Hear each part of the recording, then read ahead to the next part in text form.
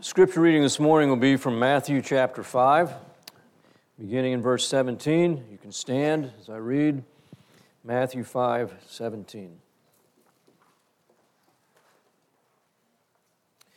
Do not think that I came to abolish the law or the prophets. I did not come to abolish, but to fulfill. For truly I say to you, until heaven and earth pass away, not the smallest letter or stroke shall pass away from the law until all is accomplished. Whoever then annuls one of the least of these commandments and so teaches others shall be called least in the kingdom of heaven. But whoever keeps and teaches them, he shall be called great in the kingdom of heaven. For I say to you that unless your righteousness surpasses that of the scribes and Pharisees, you shall not enter the kingdom of heaven. I'll pray. Lord Jesus, I thank you again for this immense privilege we have to be called by your name, to be in relationship with you, and to have in possession your word, and to be, by your Spirit, Lord, able to hear your voice and to respond in obedience to you. So I thank you, God, that we can gather together in your name and hear you, and I pray that we would indeed hear you and respond in faith and obedience to you, out of love for you. In Christ's name, amen. You may be seated. I had an interesting experience this week that I hope not to repeat. And like most things in my life, it started out very simple.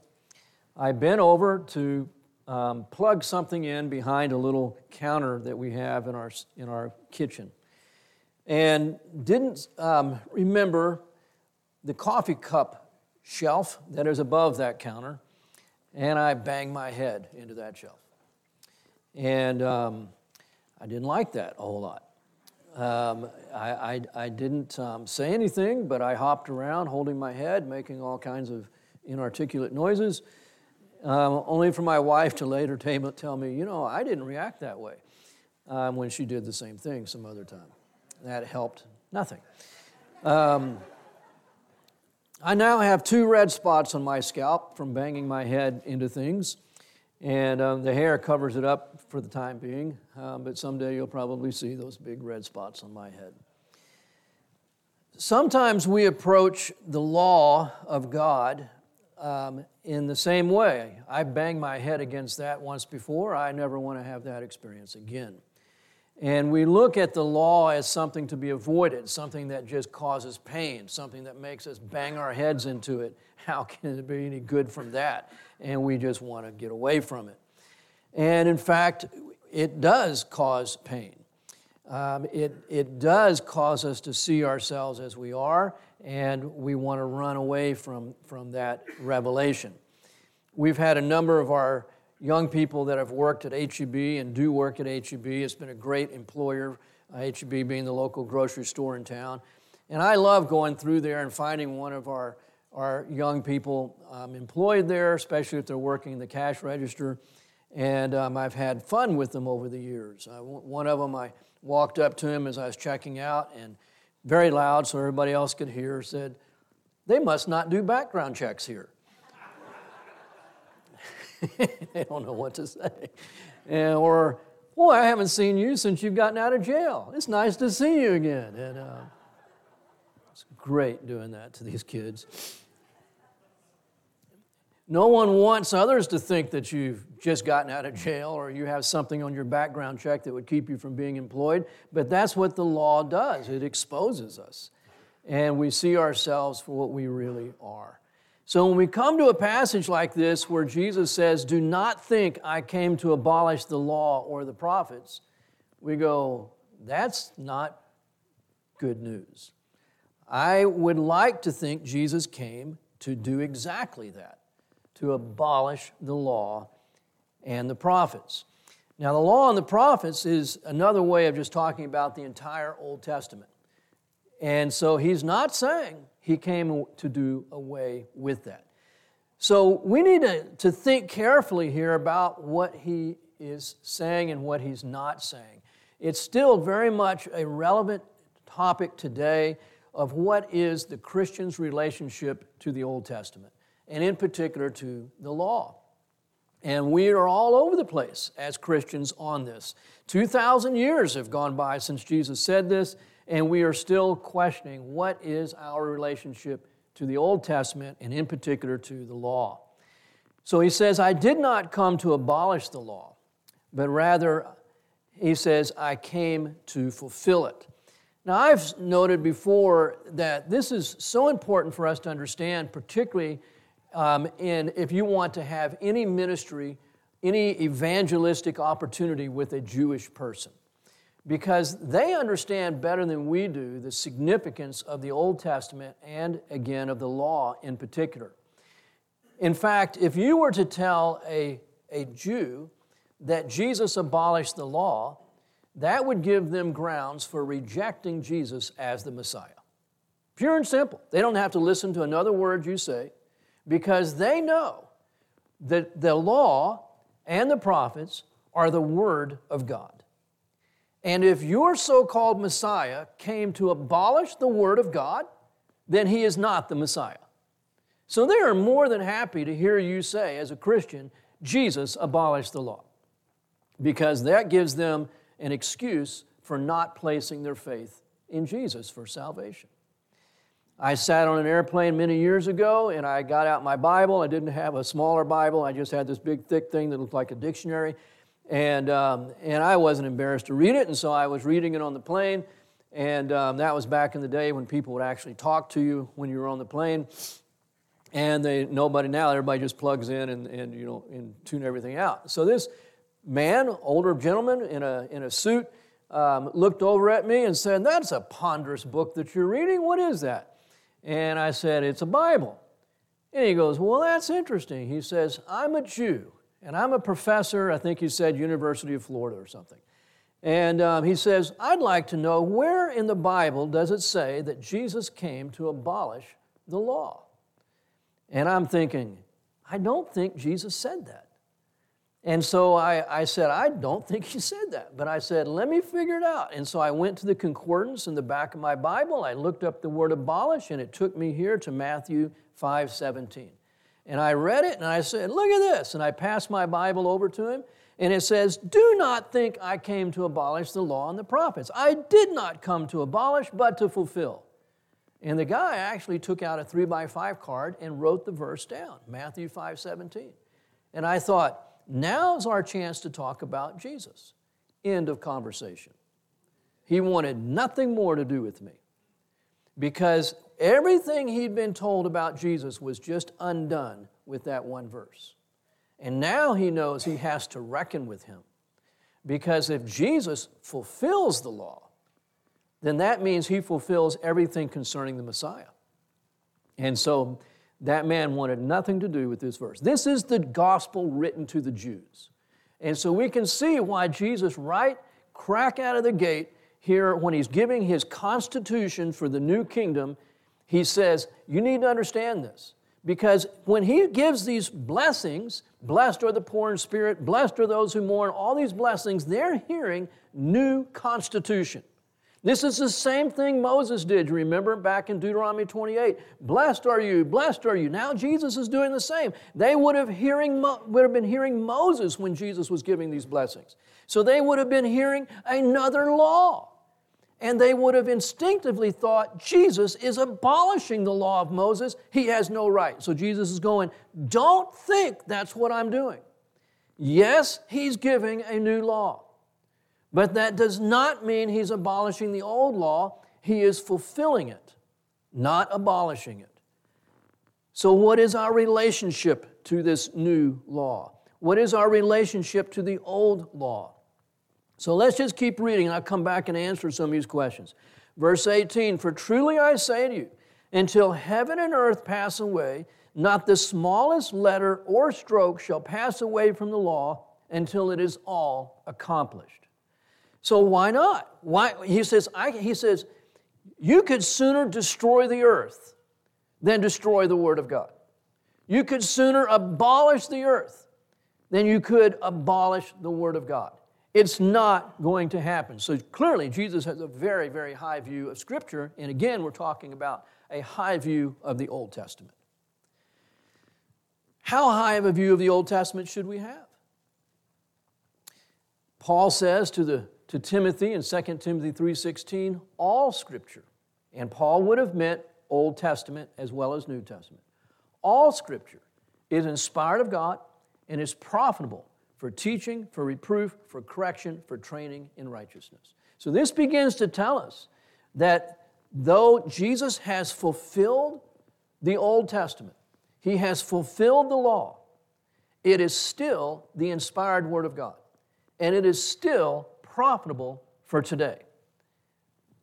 There's a lot going on there.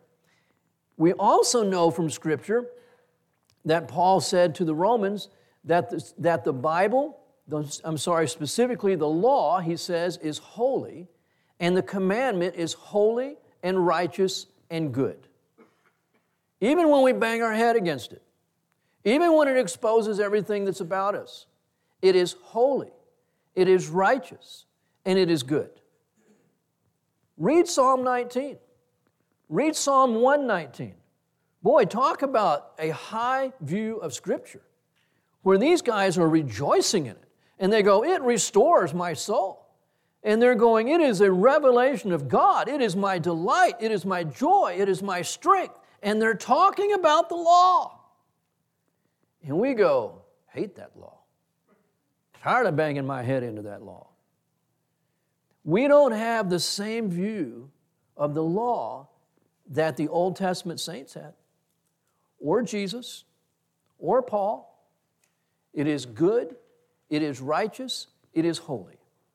That's what the Bible says. It is the inspired Word of God. It is not going to go away. Heaven and earth will go away before the law, before the Old Testament goes away. He has fulfilled it. It has been accomplished, but it has not gone away. Therefore, verse 19, whoever then annuls one of the least of these commandments.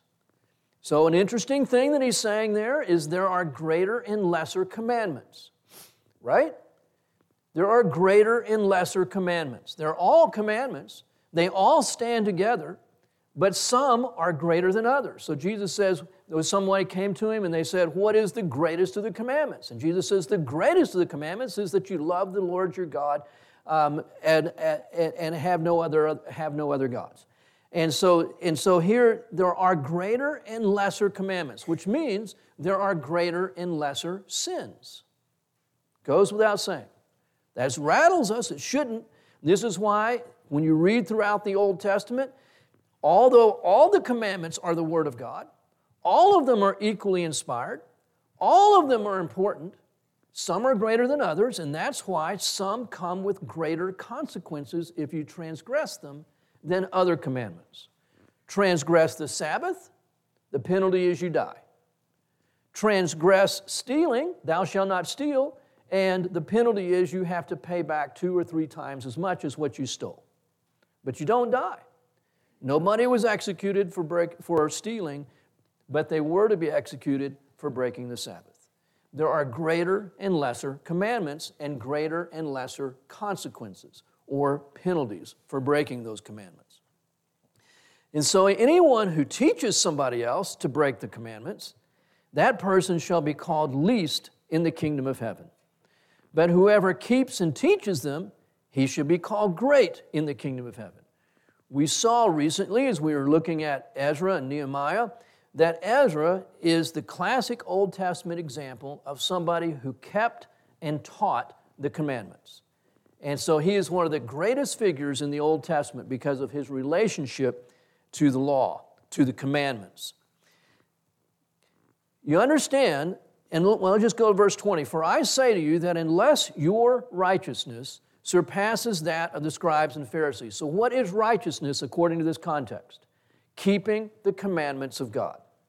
In this context, the indication of righteousness is how you relate to God's Word. Now we know the Old Testament is not preaching salvation by works. The Old Testament preaches salvation by faith. Abraham, because of his faith, that faith was reckoned to him as righteousness.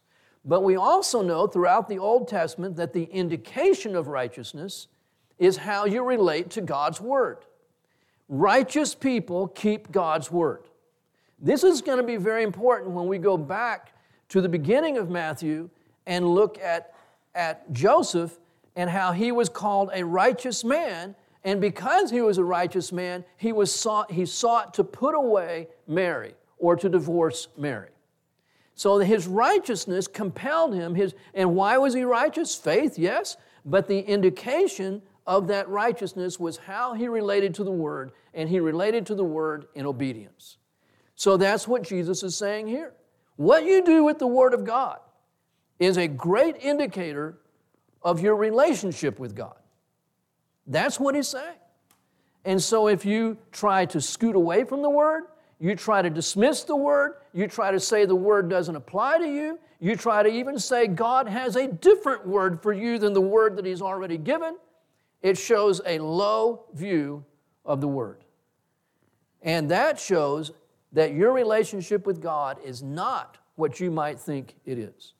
Because how we relate to God on the basis of His Word is the clearest indication of how we are doing with God. Oh, is that legalism? Apparently not. This is what Jesus is saying, that the one who annuls these commandments or teaches others to annul them or to not obey them, he will be least in the kingdom of heaven. And our righteousness, which is a righteousness in relation to the Word and obedience to it, must surpass that of the scribes and Pharisees, or you shall not enter the kingdom of heaven. These are big, big statements. So I want to just think through this a little bit and make some observations and some application from this. Clearly, Jesus is saying, you're wrong if you think that He came to abolish the law. He came to fulfill, not to abolish. Nothing about the Old Testament is going to cease to be relevant until it is all accomplished. We are not to minimize the Old Testament. Rank in the kingdom of God is based upon obedience to it. Righteousness, our righteousness must surpass that of the Pharisees. These are things that Jesus is saying. I appreciate this quote by J. Vernon McGee. He says, you cannot break the commandments and get away with it, but you cannot keep them in your own strength. The only way you can keep them is by coming to Jesus Christ for salvation, power, and strength. And Dwight Pentecost said, the righteousness that God requires is no other than His own. So when He says your righteousness must surpass that of the Pharisees, well, how righteous is that? Well, a lot more righteous than any of us in our own strength. This is where Jesus is again in this sermon trying to bring us to that place of poverty of spirit.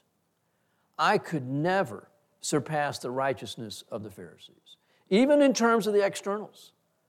And they had no righteousness of heart. Jesus wasn't saying they were righteous in heart, but just in terms of the externals. They fast twice a week? They prayed 3 times a day? On and on what these guys did. Who exercises that kind of discipline today in their Christian life? External righteousness. And He says your righteousness must surpass that, and so that means not external, but the internal righteousness of the heart. And that is something that can only be derived through faith in Jesus Christ. Just to give another word about the law and what it is that we're talking about, many scholars have observed that there are 613 commandments or laws in the Old Testament. Not 10, 613. Now, not all of those would have pertained to every single person in Israel. Some of those laws pertained only to the priests, for example. Some laws pertained only to men. Other laws pertained only to women. But in the total, 613. They stood together as a division. Modern people like to divide them up between the moral law, the ceremonial laws. There was no division in the Old Testament. They stood together as a unit. So yes, some were greater than others, some were more important than others, but they were all law. And you were not free to pick and choose which ones you would obey. And the clear truth is there has never been anyone to fulfill them, anyone to carry them all out as they would have applied to any one person other than Jesus Christ. That's very important. In no measure of the 613 laws did Jesus transgress any of them. Can you imagine? See, he's the first person who's done that. Not a single law did he transgress. He didn't set it aside. This is hugely important for us to understand, because when it comes to our life and our relationship, not to the law of the Old Testament, but to the law of Christ in the New Testament, I'll speak more to that in a second, Jesus doesn't set aside anything for us any more than he set it aside for himself, but rather he lives in us to fulfill the demands of the law. This is what Paul speaks of in Romans chapter 8, that by the Spirit in us, that the demands of the law are fulfilled by the Spirit in us. And so Jesus came and he lived the law perfectly, absolutely perfectly. Had he not, and see, I hear people say on occasion, Jesus didn't keep the Sabbath. That's why the Pharisees were always saying, you heal on the Sabbath. And Jesus healed all the time on the Sabbath. And his disciples were gleaning and eating on the Sabbath. And he instructed them to do so. And so Jesus didn't keep the Sabbath. He broke it. He set it aside. It's not true. See, the penalty for breaking the Sabbath was capital punishment. Jesus could have been executed for breaking the Sabbath. And you'll note at the end of his life, when he's on trial before the Sanhedrin, of all the things that they were accusing him of, they did not accuse him of breaking the Sabbath. They could have, if he had in fact done that. And that would have been grounds for saying he is not who he claims to be. But he didn't break the Sabbath. He broke their traditions concerning the Sabbath, and they had lots of traditions. And he trounced those left and right, but he did not break the Sabbath. Now, there are 7 purposes to the law. It is to reveal the holiness of God and the standard of righteousness needed for a relationship with him. Its purpose was not to save us. Its purpose was to reveal the holiness of God. A second purpose was to provide the rule of conduct for the Old Testament saints, for Israel. It was not given to all the world. The law was given to Israel and conducted Israel's affairs. Third, it was to keep Israel a distinct people. Fourth, it was to provide Israel with occasions for individual and corporate worship. Fifth, it was to reveal sin. One of the reasons that God gave the law was so that sinners could see their own sin. And that would strip away their self-righteousness and cause them to see their need for a Savior. Another purpose of the law was actually to make people sin more. Romans 4:15 and Romans 5:20 say that it was given so that sin might increase. Wow. But ultimately, the law was given to lead us to Jesus. Paul says in Galatians, it is a tutor to lead us to Christ. And then he says in the next verse, and we are no longer under a tutor. Now, how did it lead you to Jesus? By showing you how you couldn't keep the law. You weren't good enough to keep it. Kelly recently in a podcast talked about a student we had at His Hill, and it was a great story. I probably have told it since I'm preaching, but you'll bear with me. And he was 25 years old when he came to His Hill. He lived on his own for many years. Absolutely hated the rules at His Hill. Saw them as being nothing but just law. I was so thankful that I wasn't the director at the time. Bill Bushhouse was. I was the assistant director. And I was in Bill's office when the student came in and just was going, stupid laws, stupid rules. You need to change these rules. And so Bill said to him, maybe God brought you here to His Hill just to show us how stupid the rules are. And he goes, that's what I'm thinking. And so Bill goes, maybe the problem is not the rules, but it's you. No, I've lived on my own. I don't need these rules. These are stupid rules. So Bill goes, well, let's just do this, and then I can know the problem is the rules and not you. You go 1 week and keep the rules, and I will know the problem is the rules and not you. And he says, if you go 1 week and keep the rules, we'll change whatever you want changed. And I'm sitting there going, chaos. This is crazy. We're going to have nothing but chaos. And so a long week. Student comes back in, sits down, and he just starts sobbing. I mean, there's snot and tears hitting the floor. And he lifts his head up, and he just through his tears, he goes, the problem's not the rules. The problem's me. I can't even go 1 week and keep the rules. See, that's the purpose of the law, to show us our sin and thereby to lead us to Christ. And it was such a turning point in that young man's heart. Everything turned from that point because he's realized, I am not able. I can't live this Christian life. God has a law for me, and I can't keep it. I need Jesus. And see, this is again why Romans 8, the Spirit of God lives in us to fulfill the requirements of the law. I can't do this on my own. Scripture's clear that we are not under the Old Testament law. Where does it say that? Again, this gets to the whole question, well, it's not going away. Jesus came to fulfill it. It is good and righteous and holy. What is my relationship to it? Well, I'm not under it. Okay? Number one, the law was given to the Jew. It was not given to the Gentile.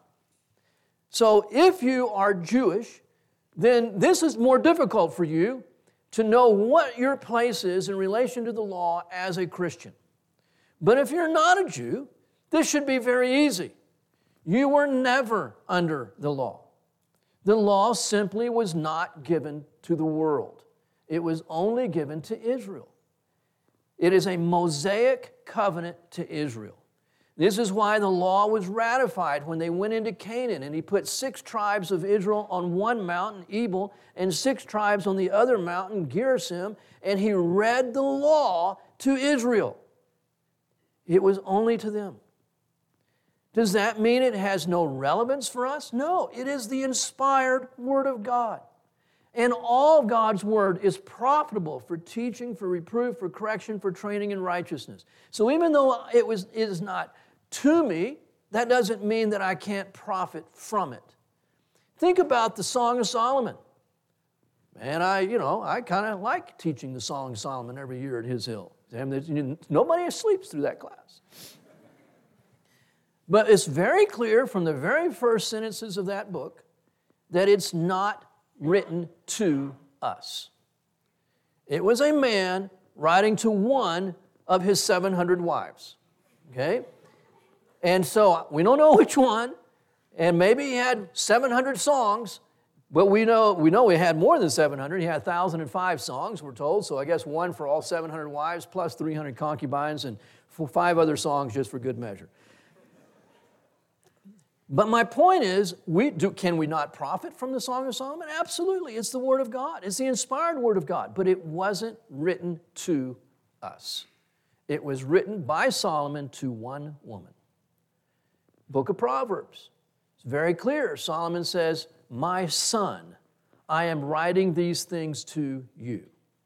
He was writing to a particular son, maybe to several sons, but he wasn't writing to us. Does that mean it doesn't? No, it pertains to us. We profit from it. I love the book of Proverbs until I bang my head against it. I don't like that part of it. But it's the Word of God, and it is profitable. But in the same sense, the law was not to us. But is it profitable? Absolutely. Does it reveal the holiness of God? Absolutely. Does it reveal the will of God? Yes, it does. I can read the 10 Commandments. Would I want the 10 Commandments to be posted in every classroom across America? Absolutely, I'd love to see that. Because those 10 Commandments, again, reveal the holiness of God, but also would reveal our transgression and lead us to Jesus. But that doesn't mean we are under the 10 Commandments. So I'm trying to walk a balance here because don't hear me as saying, just ignore it. We don't ignore the Old Testament. But don't hear me as saying that we have to keep the Old Testament. We have to keep the 613 laws. We're not under that law. Listen to some of these verses about that law. It says, what the law could not do, weak as it was through the flesh, God did. Sending his own Son in the likeness of sinful flesh as an offering for sin, he condemned sin in the flesh, so that the requirement of the law might be fulfilled in us, who do not walk according to the flesh, but according to the Spirit. The law is weak. It cannot accomplish righteousness, salvation, justification. There is no way. What Jesus did was to came and fulfilled it, and thereby setting it aside. Hebrews 7:18. There is a setting aside of a former commandment because of its weakness and uselessness. For the law made nothing perfect. See, Jesus is going to say at the end of chapter 5, you must be perfect as your heavenly Father is perfect. But the author of Hebrews says the law made nothing perfect. So if you think that you can have right standing before God on the basis of your performance in relation to the law, you're sadly mistaken. But Christ came in fulfilling the law to set it aside, to set aside the former commandment because of its weakness and uselessness. Uselessness for what? Not for revealing, it reveals God, reveals our need for God, points us to Jesus. So in what way is it useless? It is not able to save us. Hebrews 8:7, if that first covenant had been faultless, there would have been no occasion sought for a second. Hebrews 8:13, he has made the first obsolete. Hebrews 10:9, he takes away the first in order to establish the second. These are very clear statements. It has been fulfilled. Even if it were for us, it's been fulfilled. It has been, in that sense, taken away. We are not under it. Romans 3:20, by the works of the law, no flesh shall be justified in his sight. Romans 3:28, a man is justified by faith apart from the works of the law. Does this then nullify the law? Does faith nullify the law? Paul says, may it never be. On the contrary, we establish the law. See that very strong negative in the Greek, may it never be. Don't think that faith nullifies the law.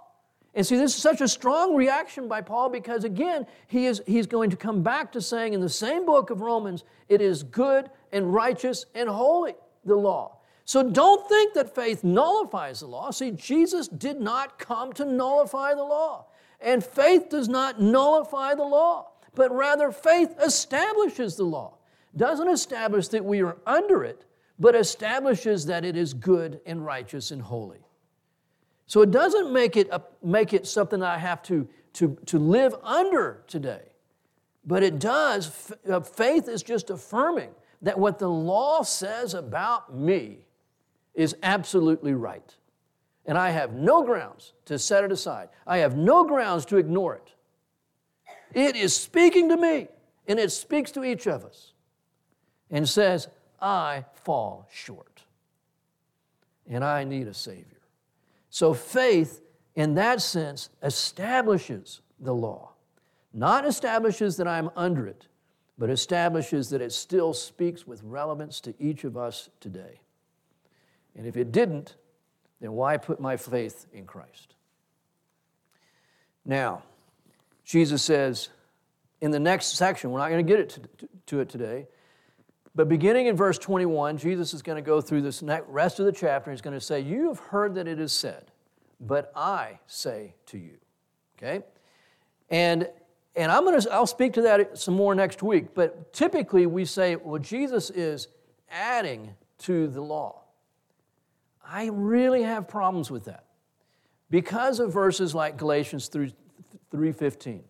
Brethren, I speak in terms of human relations, even though it is only a man's covenant, Yet, now, not speaking of Moses' covenant, but he said, even a man's covenant, when it has been ratified, no one sets it aside or adds conditions to it. No one. So Jesus, when we get to these passages where it says, but I say to you, I don't think we have the liberty to think or say Jesus is adding to what Moses said. Because once a covenant has been ratified, it cannot be changed. Even by God. Because God is unchanging and His Word is unchanging. So that's not what's happening here. We'll look into that more next week. Galatians 3:19 says, why the law then? It was added because of transgressions. In Galatians 3:22, Paul says, the Scripture has shut up everyone under sin. I'm so glad at this stage in my life that I can read the word shut up, because I used to get in a lot of trouble as a kid if I ever said that. But it's biblical. I didn't know this verse when I was a kid, or maybe would have quoted it to my mom. Shut up, Galatians 3:22. But so the Scripture has shut up, silenced everyone under sin. That's, again, one of the purposes of the law, so that the promise by faith in Jesus Christ might be given to those who believe. The law has become our tutor to lead us to Christ, so that we may be justified by faith. We are no longer under a tutor. So these are some of the statements of Scripture. So we are not under the law, we are under none of it, but it is good, righteous, and holy. It is inspired, it is profitable, it is applicable to our lives. Neither are we without law. This is very, very important, because just as quickly as I say we are not under the law, just as quickly it needs to be said, do not for a moment think that you are without law. Because Paul says very clearly, 1 Corinthians chapter 9, he says, even though we are not under the law, we are not without law. For we are under, Paul says, the law of Christ. This is what Jesus is doing here. He is fulfilling the law of Moses so that he can legitimately exchange that law for a new law. And there is never a moment in time for the Jewish people or for us where we are not without law. Lawlessness is what Satan does. God brings law. This is why it is a good thing to be a nation of laws, right? I just saw a Guatemalan woman on the television the other day standing there in tears with her one baby, and she left another behind in Guatemala. She could only bring one with her. And they're asking her, why did you come? And she says, because this is a nation of law and order. She broke the law to get to a nation of law and order. But she says, back in Guatemala, the laws mean nothing. And the police don't do anything to enforce them. They're all corrupt. I wanted to come to a place where there was less corruption. See, it's a good thing to have law. But law has a strict purpose. And God didn't come to abolish the law. You should hear Satan saying, law is bad. I came to abolish the law. Do away. See, Satan is the anarchist. Christ came to fulfill the law, but exchange it for a new law, the law of Christ. We are not without law. This law of Christ, it's mentioned that also in Galatians 6:2. It's also called the law of the Spirit of life in Romans 8. It's called the law of liberty in James chapter 1 and James chapter 2. And it's also called the royal law. But that's 4 different ways that we are said to be under law as a Christian. The law of Christ, the law of the Spirit of life and liberty, the law of liberty, the law of the royal law. Christians are under law. And it is not the law of the Old Testament. It is the law of Jesus Christ. What does that mean? Well, it means He's given specific commands in the New Testament, and we are to obey them. But every one of those commandments is a reflection of Himself. And so very simply, you can say, even if you didn't have a New Testament, you're not without excuse, because Jesus Himself is your law. And whatever is contrary to Jesus is unacceptable, pure and simple. I don't like the statement, what would Jesus do? Because that's not the Christian life. The Christian life is Christ living His life in and through us. Not me mimicking Jesus, but Jesus living his life. But nonetheless, it's not always a bad question. Is the behavior that I am sanctioning as being the permitted will of God, is this what Jesus would do? Is this consistent with who he is? And if the answer is no, then I am not permitted to do it, because Jesus is my law. Jesus is my law. And anything that is outside who he is, anything that is contrary to his person and character, is contrary to what he permits for you and me.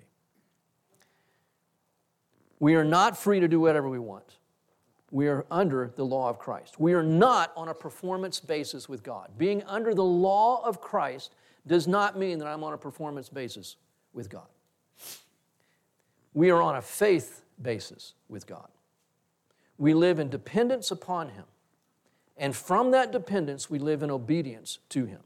But don't get them mixed up. It's not obedience and then dependence. It's dependence and obedience. It is a faith relationship. Praise God. He's not looking at our performance and saying, on that basis, I accept you or reject you. We need to get that through our heads as Christians. We were not saved by our performance, and we do not live by our performance. We are not sanctified by our performance any more than we are saved by our performance. It is a faith in Christ that brought us into salvation, and it is faith in Christ that we live the Christian life. We are saved and sanctified in the same way, by faith in Jesus Christ. And praise God, it is not based on our performance. The Old Testament law could not be kept. It could not give life. It could not make perfect. It could not make righteous. It was inherently weak. Not bad, just weak. But neither could it be ignored or changed. It had to be fulfilled, and thereby it could be set aside. Christ fulfilled it. He never transgressed it or altered it. And he will not will for us to either transgress it or alter it or say that he has altered it for us. A new law has been given, and it is the law of Christ. Christ himself, as I've said, is our law. I hope that in going over these truths, that maybe it's a little clearer. They say what's a fog in the pulpit or a mist in the pulpit is a fog, or worse, I get. If it's confusing for me, it's more confusing for everybody else is the point. In my mind and heart, I'm not confused here. I think it's very clear to me. I love the Old Testament. There's not a page of the Old Testament that I go, that's irrelevant. It is the inspired Word of God. And as I've said twice already, it is profitable for teaching, for reproof, for training, for correction and training in righteousness. Amen. We should have a high view of all of Scripture because it is the inspired Word of God. The law is good and righteous and holy, but it has its limits. It cannot bring about righteousness in my life. Never was meant to.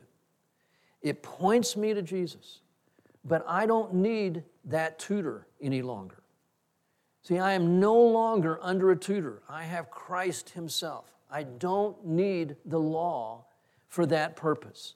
It reveals the righteousness and holiness of God. It reveals my own sin, and it reveals my need for Jesus. It's great. I love it. I love teaching the Old Testament. Had a person actually leave this church one time when I started teaching from the Old Testament. Couldn't believe it. It is all profitable. But our law is not the law of Moses. Our law, as believers in Jesus Christ, is Christ himself, the law of Christ. And that is every bit as uncompromising as the law of Moses. No less challenging, no less impossible. I can no more keep the law of Christ than I could keep the law of Moses. Right? It takes Jesus. How can I live a life that is consistent with Jesus? Impossible apart from Christ in me. But that's the law, and he never deviates from it. It grieves my heart when I hear so often Christians saying, well, that's your truth, but I've got my own truth. That's what God has said to you, but God has said something else to me. And I go, there's one truth, it's Jesus. And there's one revelation of him, and that is his word. And when your truth is revealing a Jesus that is contrary to the one revealed in Scripture, I'm sorry, your truth is wrong. It is not the truth. And we all have one law. Doesn't matter what country we live in as Christians. You can go anywhere in this world, and the laws are different, but when it comes to a Christian in the law, there is one law that we all adhere to and that we are all under, and that is the person of Jesus Christ and his revealed word. And I'll close this in prayer. God, I thank you again for the practicality of your word. And Lord, as we deal with these transitions in Scripture between the Old Covenant and the New Covenant, it does get confusing for us at times. We look to you, God, as the one who is light, to keep us in the light, and that we would be clear on the things where we need to be clear, and that we would not be confused, errant, God, not placing ourselves under something that you don't place us under, not accepting a condemnation, God, that is not from you because we fall short in something that you never even placed on us. I pray, Lord Jesus, that we would see that you are our law. And that personal aspect of that, it's not just written on paper, though it is, but it's a personal relationship with you where all that you are, you want to manifest in each of us for your glory and honor. And I thank you, God, for the privilege of being in that relationship with you where you are bringing us into conformity to yourself, and that what is true of you is being fleshed out in us as we simply trust you, rely upon you, God, to finish the work that you've begun in each one of us. In Jesus' name, amen.